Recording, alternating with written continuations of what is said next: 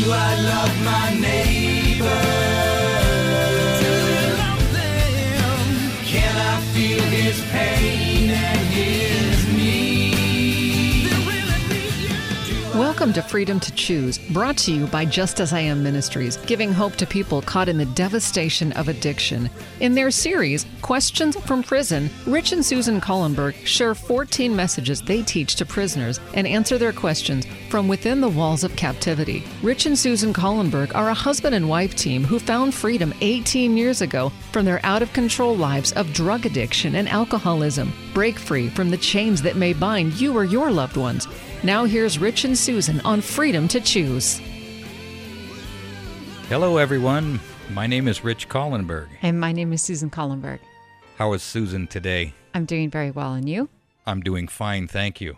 Good. Let's talk a little bit once again about our program, Questions from Prison. What facility are we talking about, Susan? We go into the FWF, the Folsom Women's Facility in Folsom, California. Are we meeting some new friends there? We are. It's going very well. It's pretty nice, isn't it? Mm-hmm. And also what we're doing there is we're going through a workbook called Steps to Christ Recovery Edition. The title kind of tells it all. And it's a 14-part, 14-chapter book. And so that's what we're doing. We're doing this series on that book. And if you're struggling with any kind of addiction, I highly recommend this book. If you're struggling at all with anything, any kind of sin, or if you just want to get closer to God, like I say, that the title says it all. Steps to Christ Recovery Edition. How would they get that book if they wanted to get it? If they'd like to get the book, they can give us a call at 916-645-1297. Again, the phone number is 916-645-1297. And if we're not there, just leave a message and we'll give you a call back. Okay, thank you. And Susan, would you begin today's program with a word of prayer, please? Yes. Our loving Father in heaven, we are thankful for another day of life, another opportunity to talk about your goodness. And we just pray that you will send your Spirit to guide and direct our thoughts and our words, and that just the right people will hear and be drawn closer to you. And we thank you in Jesus' name. Amen. Amen. And typically, like we always do, we start in the facility at a whiteboard, and we put some questions up there. That's why we call the program Questions from Prison. And as we ask these questions, more questions are generated. Mm-hmm. And so let's kind of go through that as we go through the book also. But the three questions that we put up on the board this week were, can I really know God? What does God like?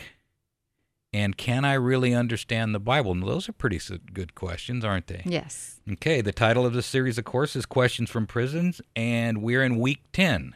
And what is the title of week 10 in the book? The title is Give Me More, A Knowledge of God. The more you know and trust God, the better He can help you heal. Now, why would we have to trust God? Well, I mean, is that what the Bible maybe means by faith? Yes, because Okay. God's not going to force you. Okay. Number one, So why do we have to trust Him? we have to believe and have faith in Him that what He says is true. So what He says He's going to do Is true. is true. Correct. When you go to the doctor, are you going to You got to trust that the prescription He gives you is the right prescription. It's the right prescription, Right. and it's going to do what it says it's going to do, right? I know we did bring up the fact that let's just say you had a terminal illness, and you went to the doctor, and doctor says, well, you've got this illness, but you know what? They've just had a breakthrough, and there's medication that will heal you, and he gives you the prescription. Would it make much sense for you to toss the prescription out the window on the way home? No. It would make no sense, would it? Jesus has given us a prescription for a terminal illness. Mm. And especially in the facility there, because those women are all going to get out. And we plead with them, don't toss that prescription out the window on the way home. Right. You've met Jesus in here. He's prescribed for you, and you're getting healthy, and they all are. The ones that are coming to the class, the smiles, their faces are lighted up, and a whole new way of thinking, and so they're starting to trust the physician. Mm-hmm. And it's just an encouragement for you too, folks that are listening. You don't throw that prescription out the window. If you're just coming to Jesus, trust him. He does have the right. He's never lost a case that anyone who has trusted him has put their faith in him. He's never let them down, ever. And God does communicate with us in many different ways, and we'll talk about a few of them today. Okay? But he uses every possible way he can, and he's eager for us to know him and trust him. And part of that, and I know we've talked about it before in our relationship, the more I get to know my wife, the more I trust her. And that's the way it is with God. The more you start to work with him and start helping other people with God, and you see the results, the more you trust him. You say, wow. Right, and that's the basis of a healthy relationship. Is the more you interact, the more you spend time, the more trust you build, the more confidence you can have, and the healthier you are. And I think I wouldn't mind if we stopped here and talked a little bit about what goes on in the brain, and because as we walk with God, we want to continue to monitor our thoughts, monitor our feelings. Mm-hmm. You know, he says, right. Examine yourself and see if you're in the faith. And so we want to watch what we're putting in our brains, all these types of things, because they will change us. Right, by beholding you become changed. By beholding you become changed. But one of the struggle that we have as people on this planet is for lack of a better term, I call it a mind diagram, if you will, but I can't draw a diagram over the airwaves, so I'll try to describe it to you. But your mind, your mind is governed by the will, and it's influenced by your thoughts and your feelings. And we have, as Paul described it, the old man, and then, of course, we have the new man, the spiritual nature. And, of course, the old man, that's selfishness. That's genetic vulnerabilities. Right. And they manifest themselves in two ways. Hereditary tendencies toward evil, mm-hmm. and habitual tendencies. In other words, hereditary, what you inherit, and then, of course, habitual, those bad habits that you've nurtured and you've become real good at those. So those are your genetic vulnerabilities. They're selfishness. And basically that's sensualism, egoism, and materialism. Lust of the eyes, lust of the flesh, and the pride of life. Those are the pull. Those are what drag us down. Are they bad in and of themselves? No. That's our natural tendency. But that's our natural tendency, is to be selfish. Be proud, mm-hmm. Like the nice dangly shiny thing, materialism, egoism, be proud, and sensualism, lustful things like that. And so that's the way we are. Mm-hmm. That's the way we are. And, of course, we want what we want, and we want it now. We want those three. We want what we want it now. Then we have, of course, this new nature at rebirth, this spiritual nature. And that's where logic is, that's where reason is, and that's where our center of worship is. And there's that pull between those two natures.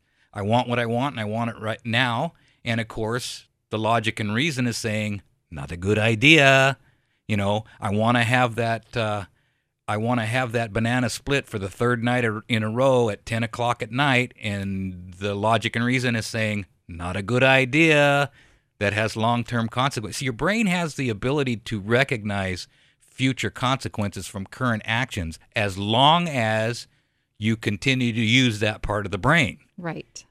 But if we stop using logic and reason and use the lower nature, use that I want what I want and I want it now nature, logic and reason goes out the window, and future consequences are not what we're worried about. We're worried about what we want, and we really don't care who we hurt in getting it. And so what we are trying to do now, as we are reborn and we're seeing right from wrong, is to understand there are future consequences to these actions, and they not only affect us, they affect a lot of other people. I know in my addiction, I was like a speedboat. I left a wake of destruction. It didn't matter who I hurt. I wanted what I wanted. Mm-hmm. And that's the way we get. And until God gets a hold of our hearts, we're run by that nature. And so if God gets a hold of your heart, if he's getting a hold of your heart right now, listen to that promptings of the Holy Spirit. Understand there are future consequences to your current actions, and they not only will harm you eternally, but you're going to harm other people. Myself, I got tired of hurting other people. It's a hard life. Well, and what's even more difficult is that we also talk about ruts in the brain. As you continue to do, whether they're good things or bad things over and over again, you create those habits, and those habits are worn into your character and into your personality. And so there isn't a time when you can say, okay, I don't want to be like that anymore. You're stuck in a rut. Yeah. Literally. Yeah. And so your ruts are driving you. Exactly. So it takes a lot of, takes the power of the Holy Spirit, God working in your life, and Jesus working in your life, and practicing that tool of reason that God has given to every human being. The kingly power of reason, individuality, the power to think and to do. That's God right. has given us all that kingly power of reason. And when at rebirth, it seems like God shows us the difference between good and bad, and we're able to have the power finally to make that choice. And I think it's just by a way of God revealing himself to us over and over. And the more we walk with him, the more he reveals. And the first question that we had put up, I want to get back to that before we get too deep in the weeds here, as how does God reveal himself? Mm-hmm. And there are 3 parables in the Bible that I love. Mm-hmm. And they, to me, because I always look at the Bible as it's not about Solomon's, it's not about David's, and it's not about Elijah's, and it's not about Moses's. It's about what God does with those people. Right. It's what God is willing to do to go in and sweep up the broken glass of a Solomon that had all these sexual addictions, and of a David that pretty much ruined Israel with his sin with Bathsheba and disrupted the household, and everything went crazy. But what God is willing to do to come in and sweep up that broken glass and fix it. So the Bible is about how God treats people. And the parables that I wanted to talk about today were, of course, the lost sheep, the lost coin, and the lost son, the prodigal son. Mm-hmm. And what does it say about God? And we asked the question in the facility, what did the sheep have to do to be found? What does a sheep have to do to be found? He has to cry out. It cries out. Mm-hmm. That's what the sheep does. It cries out. And of course, the sheep knows, and all the girls say, but they know the shepherd's voice. That's right. And then we asked him, did the shepherd? What do you suppose he does? Do you think he picks up that lost sheep, especially if it's got a twisted leg or something, or do you think he drives the sheep back with a whip? What do you suppose the shepherd does? Oh, he picks him up, carries him back. Yeah. And so the sheep cries out. What does the coin do to be found? The coin can't do anything to be found. Coin does nothing. Right. Okay, and once again, see, we're looking at like a diamond, different facets of salvation, and they're talked about in the parables. And so God, these 3 are lined up so well. So the third one is, of course, the lost son. And I find it, the more I read this parable, the more that I get out of it. Number one, he takes half of his inheritance and he takes off. Right. What do you think the father said? Boy, I'm glad to get rid of that kid. Or do you think there was a tear running down the father's cheek? The father was probably pretty sad, right? So then where does the child end up? He ends up in the pig pen. In the pig pen. No money, eating pig's food. Mm-hmm. We'll come back to the pig's food a little bit later. But he's in the pig pen and he's eating pig's food. So why does all of a sudden, because the Bible says he comes to himself, Mm-hmm. why does he decide now to go back home? Because he is just thinking it's going to be a little bit better off than where he's going to get at. better food. Right. That's what he's thinking. He says, at least, so he prepares a speech. He prepares a speech and he says, I'm going to tell my father, Father, I've sinned against you. Let me become as one of the hired servants. He goes, at least that way I'll get some food, right? Mm-hmm. At least it'll be better than here.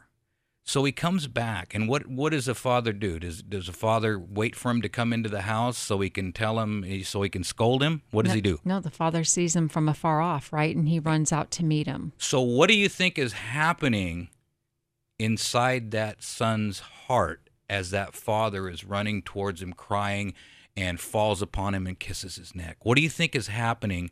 Because, he's got this speech prepared, and he says, "Father, I've sinned against you," and the father cuts him off. He won't even let him finish his speech. Right. He says, "I have none of that." And what does he say? "Bring a coat over here and cover his nakedness, yeah. I don't want anyone to see my son like this." God doesn't want anyone to see us in distress, anyone to see us naked or shameful or the guilt that we're feeling. Mm-hmm. He wants us to be happy and healthy. And to me, that coat is more than just a covering for sin. It's how God wants to make us know that he doesn't want anybody to see us ugly. Right. He wants to bring back that wholeness. That image of God that was created in us originally, he wants to restore that, doesn't he? Mm-hmm. And then, of course, there's a ring, Mm-hmm. right? Yes. The ring of authority. So he gets the bank account back. He says, "You're my son. There's nothing you can do about that. You are my son. You're my son." And then, of course, there's some shoes involved, right? Yes. What do the shoes represent? The shoes represent the path of his life. The path of his life. He's going to walk in some new shoes. Walk in newness of life. And newness of life. Okay? Now, what do you think is going through the son's mind as all of this is happening? And all of a sudden now he says, "Let's kill the fatted calf." And he's, "Wait a minute. I didn't deserve this. I mean, I took all your money. I went..." What do you suppose is going... Now he is in the process of understanding his father, finally. Right. And it took a pig's pen for him to understand. See, we wonder why we go through trials. And it's not because that's the only way God can reveal his love to us, but that's one way that God can get a hold of our hearts and to say, "Look, this is what I want for you." See, the contrast between the pig's food and the feast. Mm-hmm. What a contrast. He just wanted to be a hired servant. He wanted to eat with the servants. That's what he wanted. He would have took that. But no, the fatted calf, the big feast. What about spiritually? What's the spiritual application? There's pig's food going around for doctrine about the character of God, about our Father and how much he loves us. There's pig food out there. Mm-hmm. But God has said, no, look at this picture of the prodigal son. God is interested in people. He's interested in you and me, and you're his daughter, and I'm his son, and this is what he wants for us. All we have to do is turn and start to walk down the driveway. Right. So what does the sheep do? Cries out. What's the coin do? Nothing. What does the boy do? He just gets onto the driveway, and God does the rest. Mm-hmm. And the heart begins to change. All of a sudden, a whole new picture of the Father is manifested that he never saw the whole time he was there. He thought that all of the Father's rules and regulations were to harm him.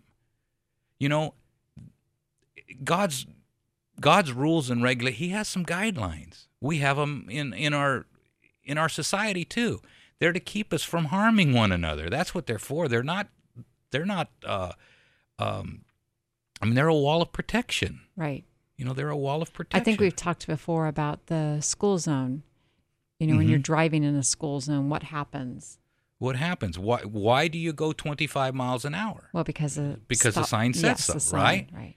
Right? Because the sign says so. Well, not so fast. Other people go 25 because there could be a police officer around, and there could be some really, really... Don't want the consequences they don't want of the having consequences, a ticket. right? And, of course, what is the third reason? It's because of the children. The children. You want to do the right thing because you don't want to harm anybody. That's when that 25-mile-an-hour speed zone law ends up in the heart. Right. When God says it's the same law, just a different location. I want it in your heart. I don't even want you to think about being angry with people. Love others as I have loved you. That's it. That's it. And when we get that, we're going to find that it's a whole lot easier to live. It's a whole lot easier to live. so God is interested in people. Jesus came, and the sad part about it was the religious leaders of the day did not like the fact that God was interested in people. Mm-hmm. And I often think about how that had to have made Jesus feel, because he came to show who the Father was. And he came, and sometimes he healed whole towns. And he did what he could do to reveal the Father's love. And they said he had a devil. They hated him for it. And I've often wondered, the achings of God's heart as the very people, the people that knew the Bible the best. Because I wonder about today, here and now, the people that know the Bible the best. What are we saying about God? Is he the kind of God that is going to do anything to come and get you out of a pig pen? And not only that, what happens when we're just coming to God because we want better consequences for our lives, or we want the changes in our own desire, and we know that Jesus must have healed, who knows how many people, but when he ended up on the cross, I think there was maybe 3 people there. There was his mother, Mary, and I believe John. And throughout his whole ministry, he had given. And then at the very end of his life, I believe there's a whole lot more people that are going to be in the kingdom. But, so why do we come to Jesus, and what's our purpose, and why do we come to God and turn our hearts over to God? Is it just for the temporary, for the now, because I need something? Or is it, I want to be made well. I need to have that. I want that different nature. You want that different nature. Even another very important, because you were talking about the foot of the cross, and there was only a couple people there. Another very important time in Christ's life was just before that, in Gethsemane. Right. Remember? He said, I got 3 guys. Would you watch and would you pray? His friends. And they fell asleep. When he went through the toughest time, he had no human support whatever. But he did have his connection with God. And that's his example to us, is to show us that if we stay connected to God, that no matter what happens to us, we too can get through the attacks of the devil and other people and the sin in this world. And sometimes it'll take some therapy. Not only does the Bible talk about parables and give that a picture of God through the parables, but look at Moses. He murders someone, he has to go into 40 years of timeout. The stories in the Bible are also showing us a picture of what God is willing to do and how he will do things for us in our lives. So Moses goes through 40 years of timeout dealing with sheep, right? And, we deal with donkeys. Yes. But we're not in too much timeout right now. But these things, all these types of things teach us stuff. Right. And so for me, I love looking at the stories in the Bible about the people and what is God doing with them. Peter says, "My God will not hang on a cross." Remember that? Yes. And Jesus says, I'm going to go hang on a cross now. Jesus, no. Peter says, no. My God won't hang on a cross. Jesus says, yes, he will. Get behind me, Satan. You don't know what I came to do yet. Right. But it's okay if we don't know everything about Jesus. That's what I love about Peter. I love about what God did with Peter. Because Peter was like me. I'm hard-headed. I don't get it a lot. And Jesus washed his feet after Peter. Peter said, "No, don't do it." Right. But he was able to talk him into doing it, and then he denied him. But Peter was the first one that Jesus told Mary, "And be sure and tell Peter that I've resurrected." Peter, because Peter needed it. Yes. God does what we need, and he knows what we need. So we'll ask the question again today, because only you're the one that can answer it. Do you want to be made well? Do you trust the physician enough to take the medication and not throw it out the window? That's only a question that you can answer, that I can answer, that Susan can answer for herself also. Next week, we'll head into week 11 of the book Steps to Christ Recovery Edition. If you'd like to get a hold of this book, you can give us a call, 916-645-1297. Remember, folks, there's only two ways to live your life. One is like nothing's a miracle. The other is like everything is a miracle, and you have the freedom to choose. Do I love my neighbor? Do I love them? Can I feel his pain and his need? They really need you. Thank you for listening to Freedom to Choose in the series Questions from Prison. There truly is hope for anyone whose life is in addiction captivity. Whether behind walls or not, Rich and Susan are living testimonials, and they've created this 7-step, biblically based handbook and a recovery workbook to move those you love toward freedom. If you'd like to order the Addiction Recovery Workbook for someone you know, or if you're a member of a church and you'd like to create a ministry in the area of addiction, Rich and Susan can help you get started. Please call Rich and Susan at 916-645-1297 or go to justasIamministries.com. As a nonprofit, they're supported by people like you. Call 916-645-1297 or go to justasIamministries.com.